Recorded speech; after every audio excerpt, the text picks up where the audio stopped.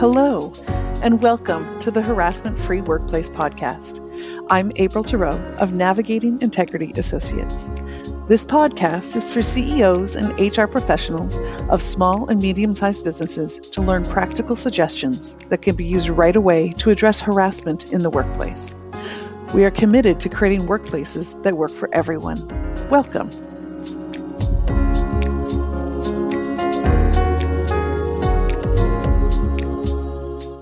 Hello, and welcome to the Harassment-Free Workplace Podcast. I'm your host, April Theroux. Thank you for joining us again this week. So excited to have Leena, Sharma, Seth with us today. Hello, Leena.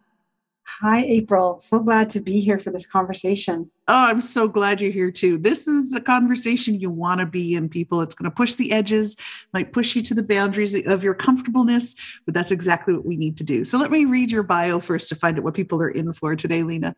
Leena Sharma Seth is a racialized settler, a daughter of Punjabi East Indian immigrants, and founder of Mending the Chasm, a firm committed to working with communities, clients, and organizations that are committed to building inclusive cultures from the inside out. Leena has a master's in conflict analysis and management from Royal Roads, achieved her Canadian Certified Inclusion Professional designation with the Canadian Centre for Diversity and Inclusion, is trained as a Circle Way facilitator, and recently completed the Pride at Work LGBTQ2+ Workplace Inclusion Certificate. Leena's work in community building has been recognized by the 2021 Mayor's Community Service Award through the Burlington Chamber of Commerce. Leena is a passionate foodie and enjoys reading. She's raising two social justice warriors and her partner Sanjay, and is proud to call Burlington home. Hello, Leena. Hi, April. It's so great to have you here. So tell me about Mending the Chasm. This is your baby. This is your work that you've created. Tell me more about it. For sure. You know, I like to call it was a labor of love. And as a fellow entrepreneur, I think you'd probably appreciate me offering that at that moment back in 2019, when I decided to launch Mending the Chasm, I was only, incrementally more excited than I was petrified. And so it had been a dream of mine to step into my own firm for quite some time. And back in 2019, it felt like the right moment in terms of I had gotten to a place where, frankly, I felt like I could be more effective. I like to say outside of systems than inside of them. And so what I have the privilege of getting to do through Mending the Chasm is to work with organizations and leaders across North America in building more inclusive, equitable, and accessible cultures. So exciting. And it can be very uncomfortable when we bring up diversity, equity, inclusion. I know a lot of people go squirrely. It's like, oh, but it's so important to have these conversations. I was just listening to a Brene Brown podcaster. I love Brene Brown and everything she stands for, but she was talking about the edges and how most of us numb the edges. Right? Like we don't want to get to the edge. We don't want to be in that discomfort, that uncomfortable place. And so we try to hide from the edges. It's like we don't want to have the conversation or we avoid it. How many of us are conflict avoiders? I know I used to be in my previous life, run away. Or God forbid, I put my foot in my mouth and, I said the wrong thing and don't know how to fix it. But I love what Brene says. It's like the edges, lean into the edges because that's where the growth happens. So absolutely. I'm encouraging all of our listeners to lean into this edge today, really lean in and embrace this conversation and look at ways that we can make a difference in our organizations to really make diversity, equity, inclusion, not just the volunteer subcommittee, but an actually living, breathing thing in our workplaces. So, and I know that's what you stand for, and that's what you do. And the work you do with your clients is all about getting into the organization and figuring out a way to make this a living, breathing thing, as opposed to just something to kind of, checkbox, we did that. So I really love your passion about this work, and let's dive into it, shall we? Sure, let's go for it. Okay, great. So one thing I ask all of our guests is to bring 3 practical tips that people can use right away to help them implement them in their workplaces right now. I know that that's a big ask for such a huge topic. Yes. Of having people feel included and talking about diversity and welcoming diversity. So I know that's difficult to do, but if you come up with 3 that we could we can talk about and see where it goes. And hopefully people will have some really great takeaways, which I know they will. Absolutely. And I have to give a nod, and I appreciate your previous guests who have touched on things like education, policy, making sure policy is embodied. To me, those are foundational that would need to be present for the things I'm going to offer. So I want to offer that caveat that, to start where I'm suggesting may not be helpful. But if you've got that foundation and that commitment and investment to those pieces already, then what I'm offering and what feels like one of my sweet spots in the work I do is kind of what's feeding the three pieces of advice that I'm offering. So the first one is really getting rooted in your why. Why is equity and inclusion important to you? We've heard, I'm sure so many of us have heard it over the last 2 years with all of the movement that has happened. And I hold a lot of gratitude for the Black Lives Matter movement that has really created the opportunity. We're standing on the shoulders of giants who've been doing this work for a long time. That's enabled this moment, because I recognize that there's many listeners potentially who are like, I didn't really know this was an issue before, the last 2 years when, George Floyd's tragic murder really served as some form of a tipping point in kind of what has shifted in terms of the commitments that leaders and organizations are making to diversity, equity, and inclusion.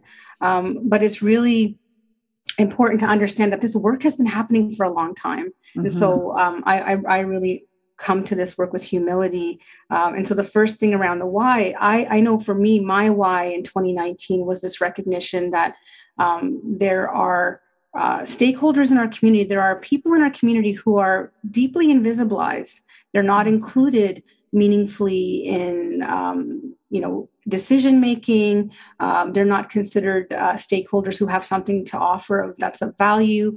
And so, when I was thinking about my why was I want to, leave our community better than I found it at the very least. I'm raising my children in this community. So of course I love, as someone who is racialized and a woman, those are some of my identities that are where I've experienced marginalization.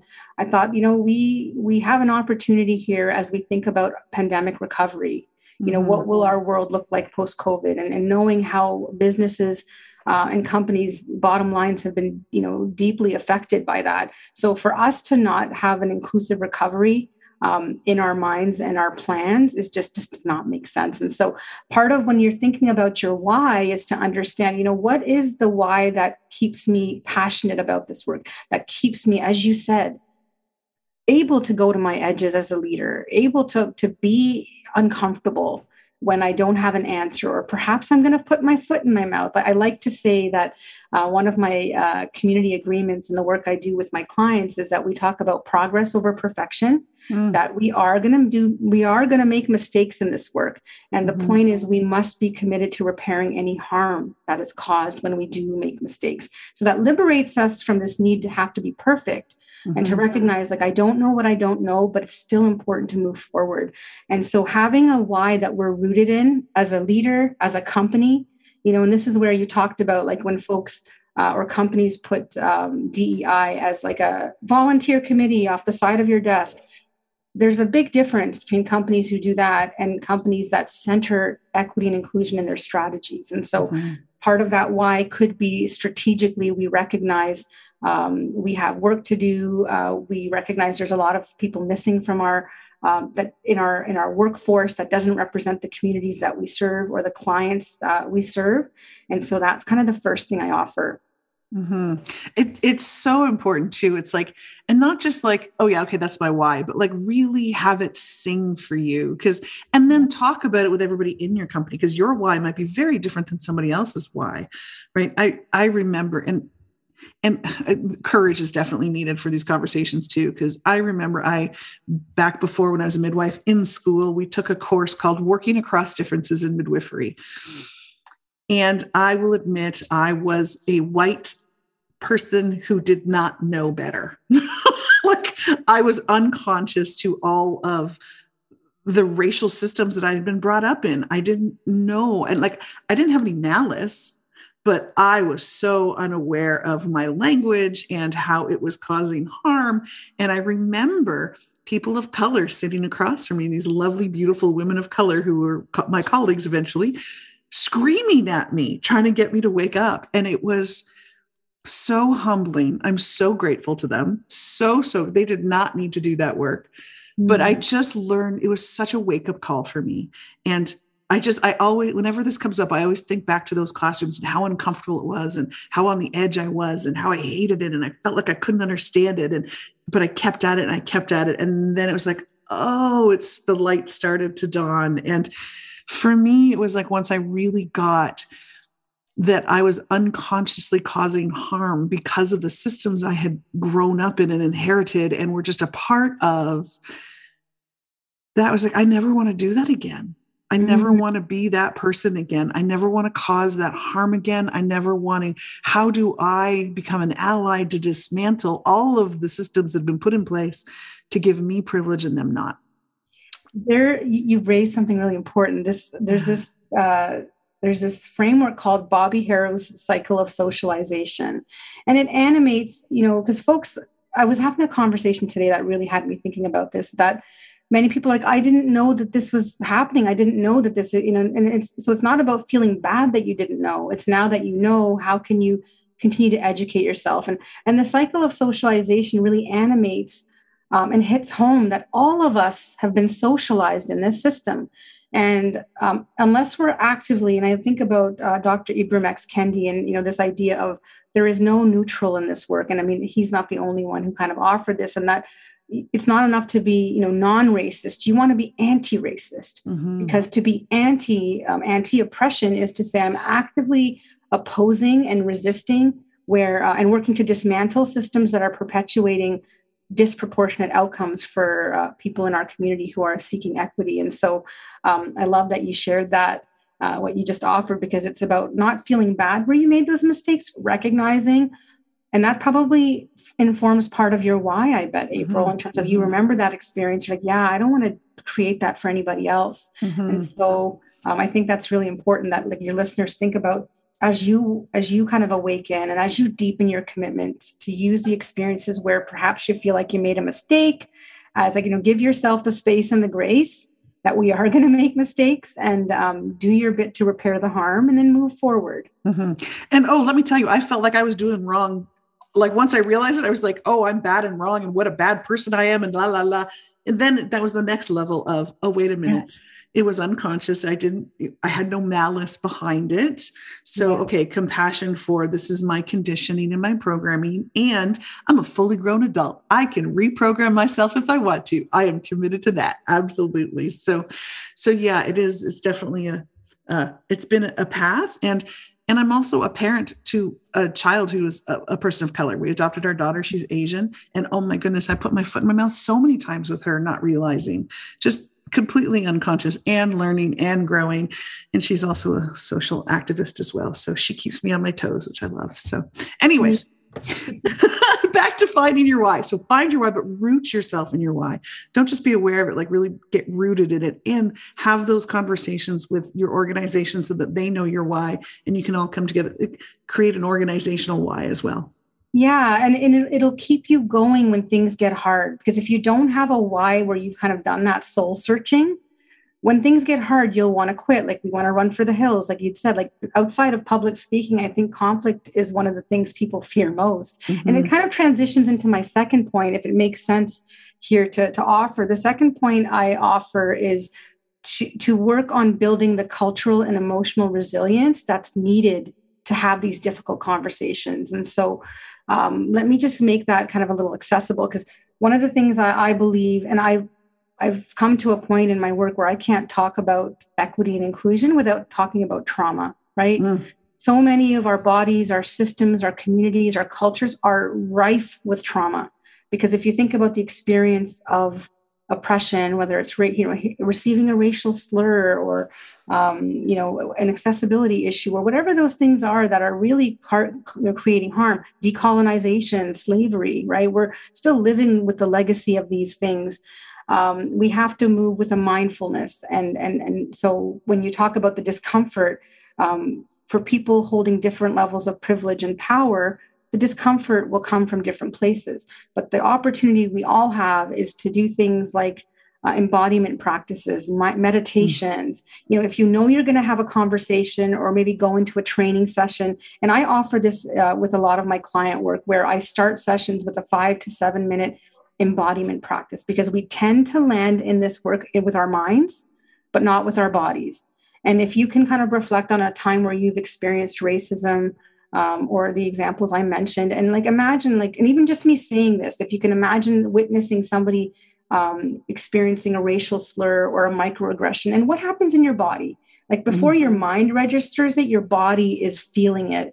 And so what I try and bring, and I'm deeply influenced by the work of Resma Menakem. He is the author of My Grandmother's Hands, and some other great resources. I've been in some training with him. But this idea of somatic embodiment practices, because again, it's a recognition that sometimes our bodies, not sometimes, always, our bodies are reacting and moving. And so part of how we build our resilience to have difficult conversations is to be more aware of what are we feeling, to start naming it. I also build in reflective practices to support that, like journaling, right? And for some people, it's probably like, that is not something I want to do. Well, if you want to do this work and want to kind of, as you said, like re-socialize and teach yourself something new, you have to understand what's happening internally. What's that internal narrative? How is my body reacting? And so I offer that we need to build that resilience, because that's what I think this moment is asking us to do. It's not about reading more books and filling your mind with facts. Yes, that's part of it. And I know, your guests talk about education as an important tool in creating harassment-free workplaces.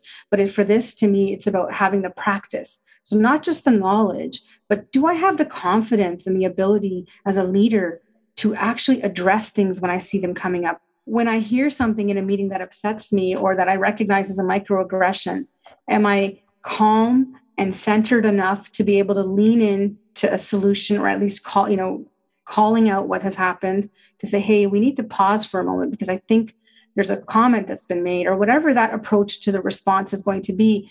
You can't do that from a place where you're feeling scared, defensive, insecure. So that's why I offer that second bullet of like, we need to build our comfort with being triggered in these conversations, to recognize that it doesn't last forever. Being triggered can feel like it's happening for minutes, but truly it's seconds.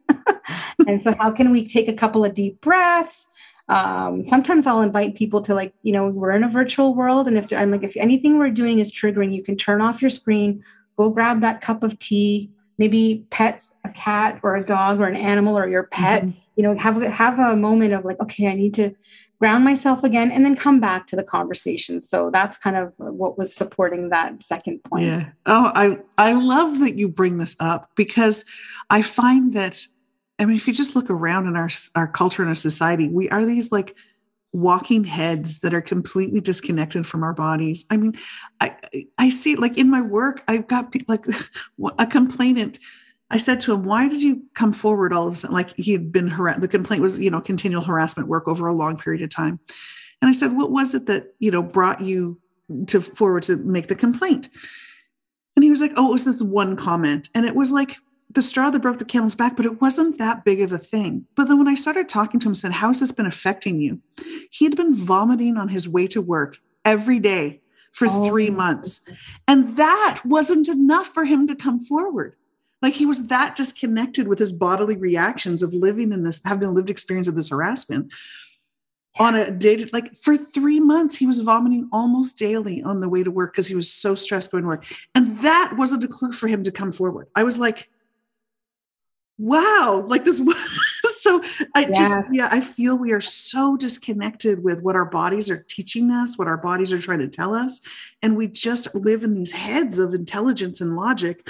And we've really turned off what our beautiful bodies can teach us and what that knowledge is available to us if we just allow it to be, and to listen to our bodies and to listen to what it's saying. Because we're getting triggered and we're going into these scary places Okay, I Yes. hear you, body. Thank you. What do you need? Okay, how do we calm down so that we can think again, right? Because when Yes. emotions go high, intelligence goes low. So it's, Yes, you know, exactly. The more triggered mhm, we are, the less we can access the tools we have. And I think in reflecting on your example, mhm, that's a commentary to me on leadership and company mhm, culture, because all of us, come into the world, and as someone who was a midwife, you mhm, come into the world deeply connected to all of yourself.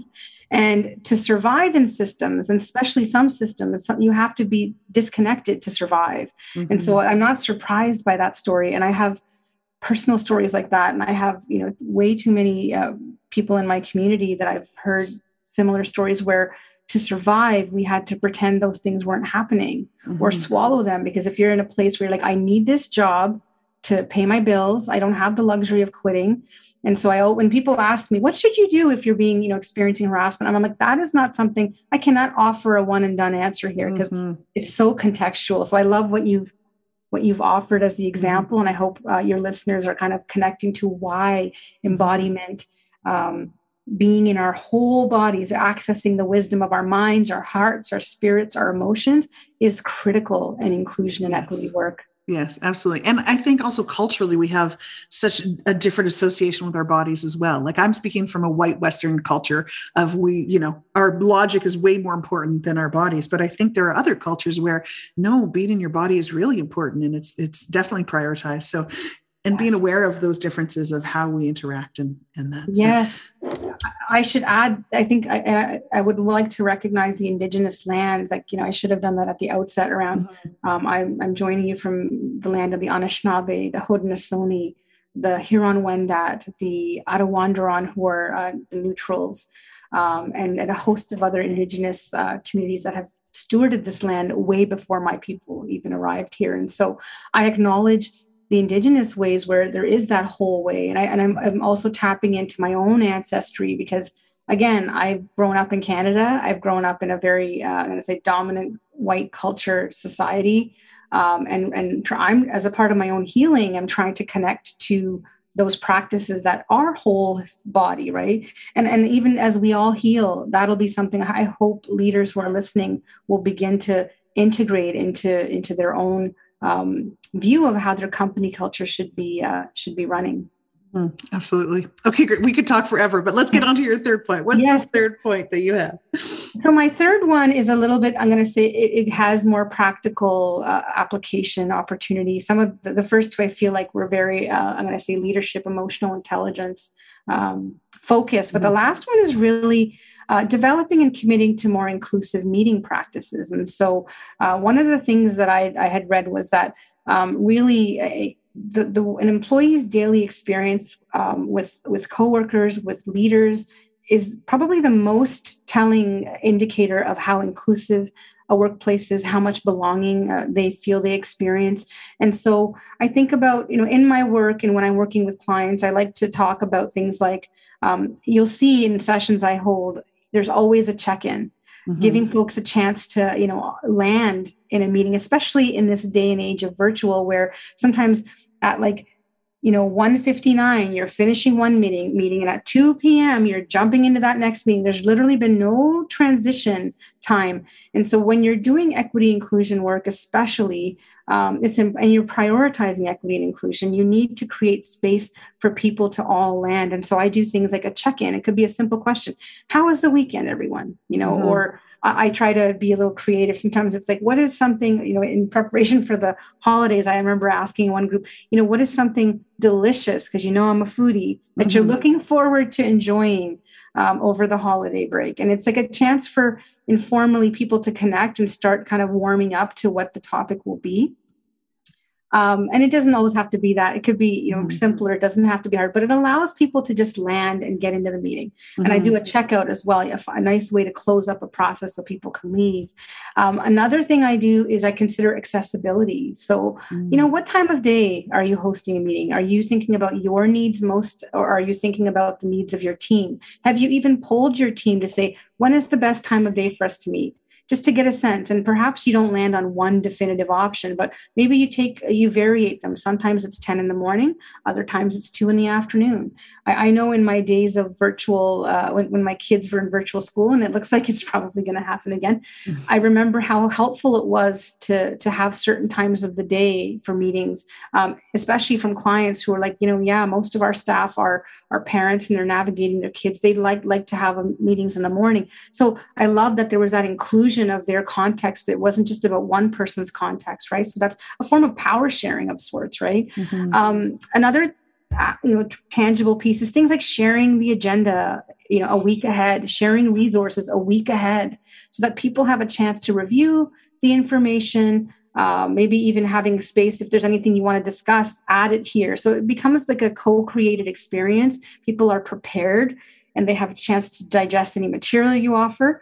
And so that's another kind of practice that I like to offer. And the last one I'd mention is consensus decision-making. So how do you shift decision-making so it's not just like a majority rule type of style, that there is a chance for you to, because I also in my work never assume silence is consent, right? So many of us go, yeah, nobody said anything, so they must be good with this decision. Sometimes there's a lot of reasons why people don't speak up, right? Yes. And they're related to equity and inclusion. If people don't feel psychologically safe in a space, if they feel like their opinion isn't valued, they're not going to offer. They're going to keep it to themselves. And so to that end, sometimes I use things like a Jamboard or a random polling software, so people don't have to give up who is offering the different ideas, but it's just offered into a pool that's just for the leader to take in and not have to know who it comes from. So there's just a couple of strategies there that really, I say shake up the way power flows in meetings. And again, if you don't have that experience as a leader and it feels really shaky for you, you don't want to start there. So if you've got the education and you got the policy work that's happening, then this is a good place to try. But if you're starting from zero, then maybe you want to work with an inclusion partner. I like to say, that can support you to adopt these practices. Something we talked about earlier that I think is important for creating these meetings that are inclusive is also speaking the ground rules. Yes. Right. So speaking the ground rules that are silent, the ones that are invisible, the ones that you're like, yes, well, that's just what meetings are for. Well, not everybody has that expectation. So tell me more a bit about that. Yes, I'm a big believer, and my clients, if any of them are listening, will be like, yeah, she says this all the time. We want to make transparent what's invisible, because every meeting we attend has rules associated with them. Whether we take time to make them transparent or talk about them, it's things like arrive on time. I don't even want to, there's a whole bunch that really, to me, are created by those who come from the dominant culture. So whether that's white, able-bodied, male, cisgender, whatever those dominant cultural rules are. And so what I do in my work is I offer community agreements that I'll email them beforehand, so everybody gets to, because I recognize it's a new practice for many people, so they can at least wrap their heads around, like, what is this? And then in each session, I go through them. And so it could be things like, we're committed to progress over perfection. We're committed to confidential. I call it double confidentiality, actually. So whatever you hear in this space stays in this space. And the double confidentiality comes in when what you hear in this space from a colleague is not an invitation to have that conversation again outside of the space. Because sometimes people go, oh, you talked about this in our meeting. I'd like to. Some people are not ready to talk about it with others, but they felt safe enough in that moment. And so those are some of the examples. Another one that I use is that we're committed to not making assumptions about people's lived experience. So if you have an idea about somebody's race, their ability, their gender, we don't assume things, right? So we kind of, even if I'll give an example, as someone who is a child of South Asian immigrants, from India, I may come into contact with other folks who have similar experience. I don't assume that they've had the same. It's like I use the example of when our prime minister had that brown face incident a couple of years ago, and everybody was asking, like, how do you feel about that?